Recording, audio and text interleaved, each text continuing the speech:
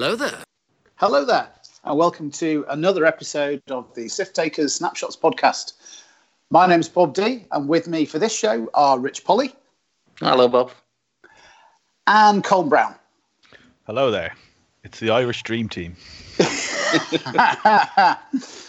And in this episode, we're going to talk about how lists have evolved through 2.0, and in particular, think about the lists that started off very strong but seem to have disappeared. Obviously, we've had a massive points change back in January. Yeah. And that had a big impact. But it has meant that some stuff just has disappeared and other stuff has come to the fore. What were the initial lists that you were playing, Rich? So things that have disappeared out of the meta that I was playing were Dash Rourke. I played a bit of that. Then I was playing early iterations of Four Ship Rebel. So it was the Jan Ors, Sabine Shuttle, Lieutenant Blount and Luke Skywalker version that I played a good few games with. Yeah, and both of those are things that haven't seen the light of day for one reason or another for quite some time. How about yourself, Cole? A lot of like Rebel-y stuff, Four Ship Rebels, things like that. Desperately trying to make Rebel A-Wings good. But nothing, I wasn't really playing anything that was affected by the points changes. Okay. Well, the escape craft, actually. The Scum escape craft, the little coordinating boat, that went up and that screwed some of my lists. Well, I mean, you look at the Four Horsemen that took Nerf Herder back in November, the first big 2.0 event in the UK. And our mate Dan Slob did very well running his Four Horsemen. And then that got shoved up to 230 points-ish. Yeah. And that was it, wasn't it? Yeah, it got a massive kick. I mean, there's a new iteration of it, which trades in Seevor and a cartel executioner, the generic Kamogala. And then, but I just don't think it has the same level of kind of token stripping, efficient attacks that the Cavil and then the quad jumper and everything else added onto it with Forlom and Paylob. So, all those double modded attacks. And, I think it rightly was upped in cost. There are versions of it, but it's a shadow of its former self. I think the people that have been playing it call it the 3.5 Horsemen because it's just not quite as good. And that had a knock-on other lists that were built around some of those scum efficiencies like Rubber Dinghy Rapids. Yeah, and I think we've seen it a lot with. I know Bob is still popular enough with scum players, but I think the faction agnostic players have moved away. Like Boba was the top kind of meta call that everybody was saying, Bob is so good now, we've got to play him. And those people have now moved on to other things where, hardcore scum players are still, sticking Slave 1, or it's not Slave 1 usually, is it? It's Marauder on the table and then, building lists around it. And that's been made harder by the points changes. So yeah, it's the knock-on effect of a single points change can be quite interesting to look at. But then if you look at the knock-on effect of multiple points changes stacking on top of each other, you do just see things that vanish without a trace out of the meta. Well, I've not seen a Punisher on the table since I played Charles Burkhold with his Punisher at the System Open. But until I bumped into Charles, who's obviously obsessed with Death Rain, I haven't seen one of those for months. And is that a points change thing with the Punishers? Do you know what's funny is that Redline is still crazy good. Like he's absurdly good, and he's more expensive now if you just want to put proton torpedoes on him. But he's still ridiculously strong because of his easy access to double modded proton torpedoes, even off the back of a K-turn and all sorts of things. So I mean, I don't think the points are what's pushed Punishers out of the meta. I think it's the combination of not being able to take them and the other Imperial power pieces anymore.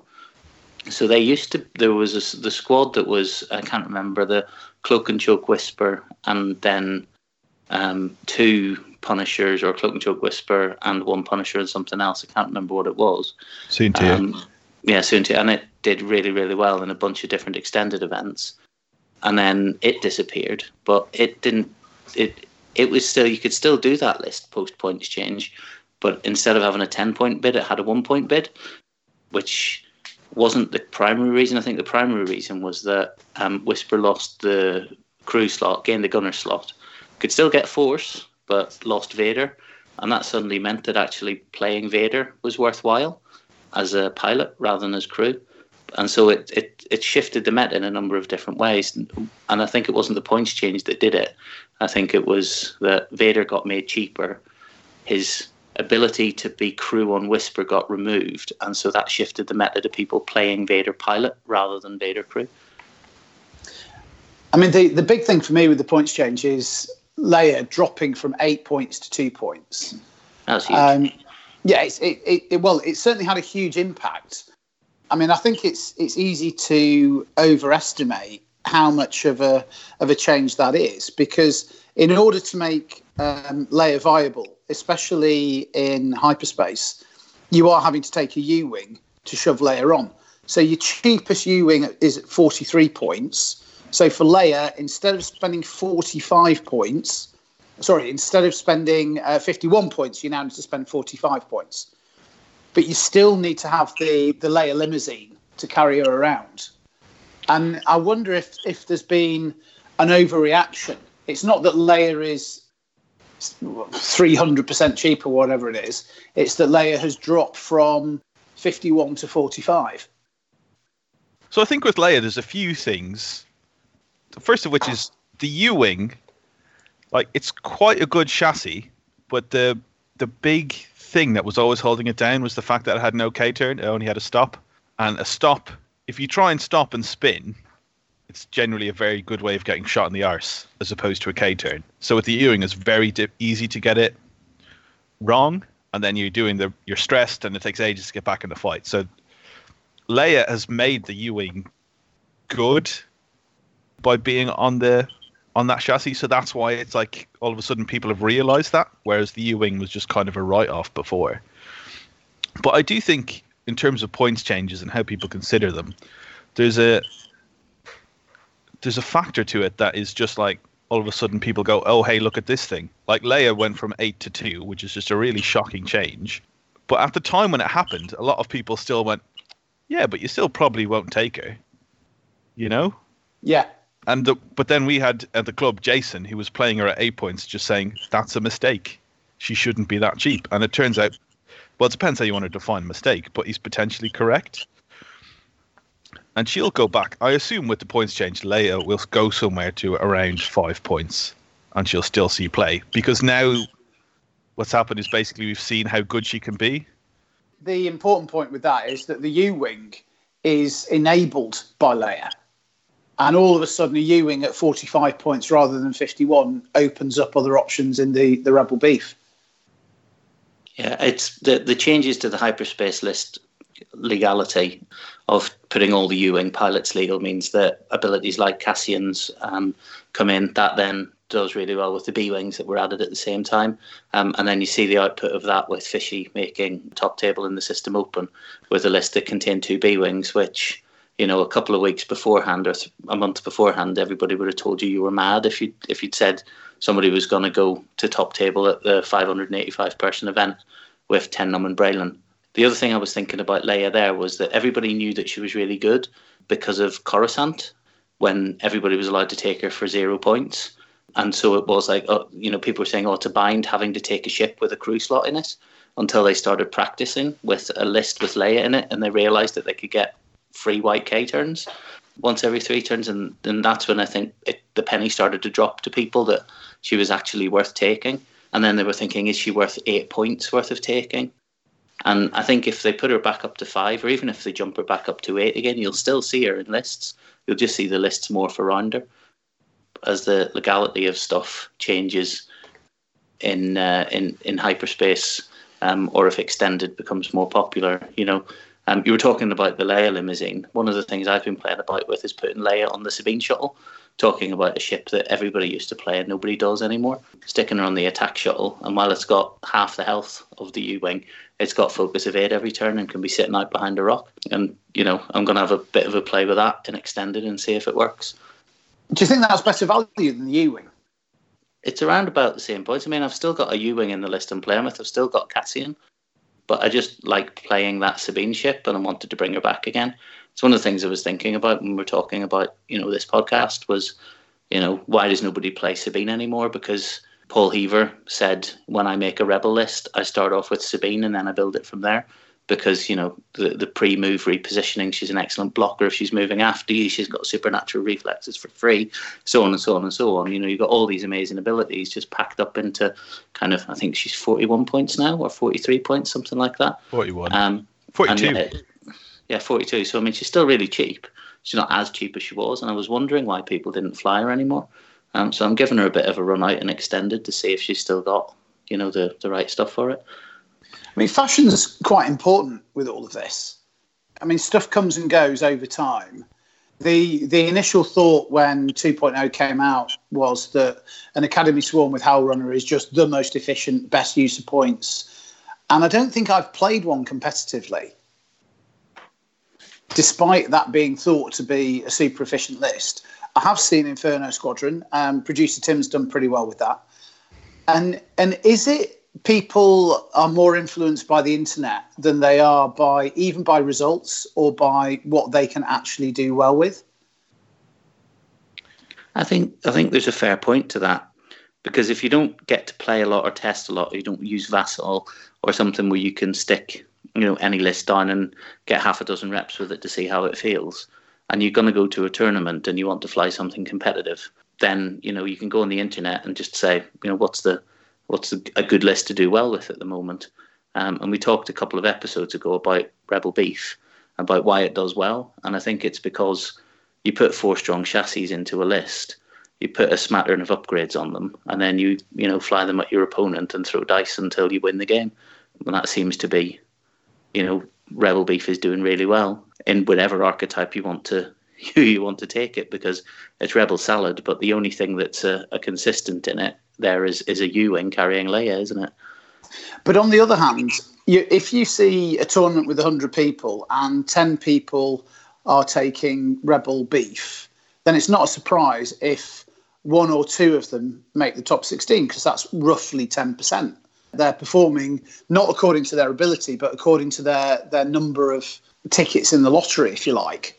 Mm. And I think players underestimate that.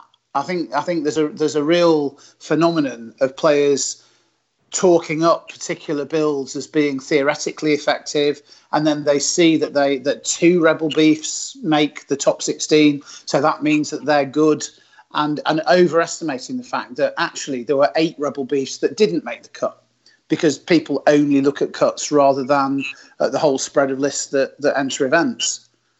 Yeah, I think that's true, and I think just to bring it back onto point about why people have stopped playing things is if somebody's been playing something and doing okay with it, and then there's a points change, they'll go on the internet. The internet will tell them that the list that they enjoyed isn't any good anymore, so they'll go and try and find something else.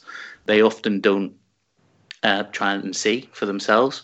So Ed Ball, who's been coming down to the club for a while, flew quad X1s, TIE Advanced, to good success at a hyperspace trial in his first one. Got top 8, I think, or top 4 maybe in that hyperspace trial.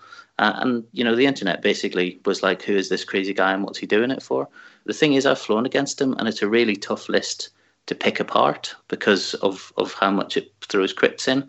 But when people, I mean the internet, had decided that TIE Advanced were rubbish, so nobody was flying them, but he did, and then he did well with them.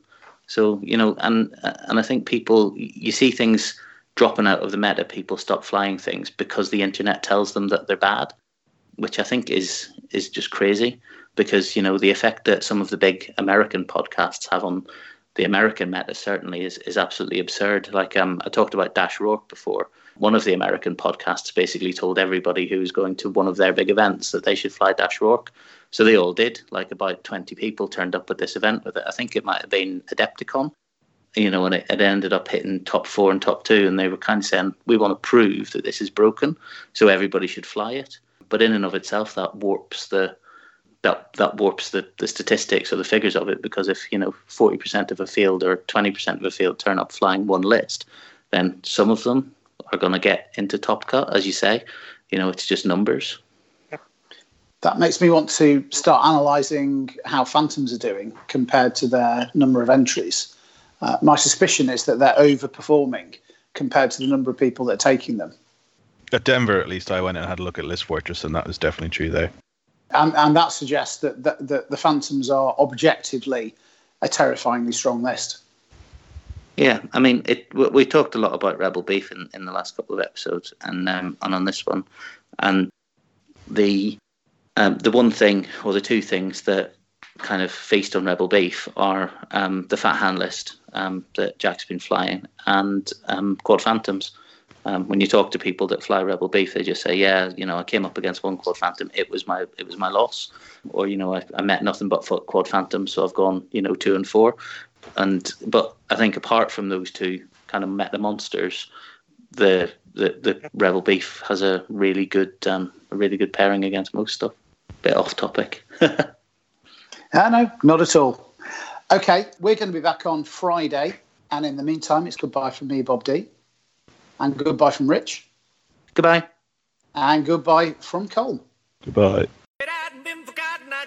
I've been married a long time ago. Where did you come from? Where did you go? Where did you come from, Cotton Eye Joe? If it hadn't been for Cotton Eye Joe,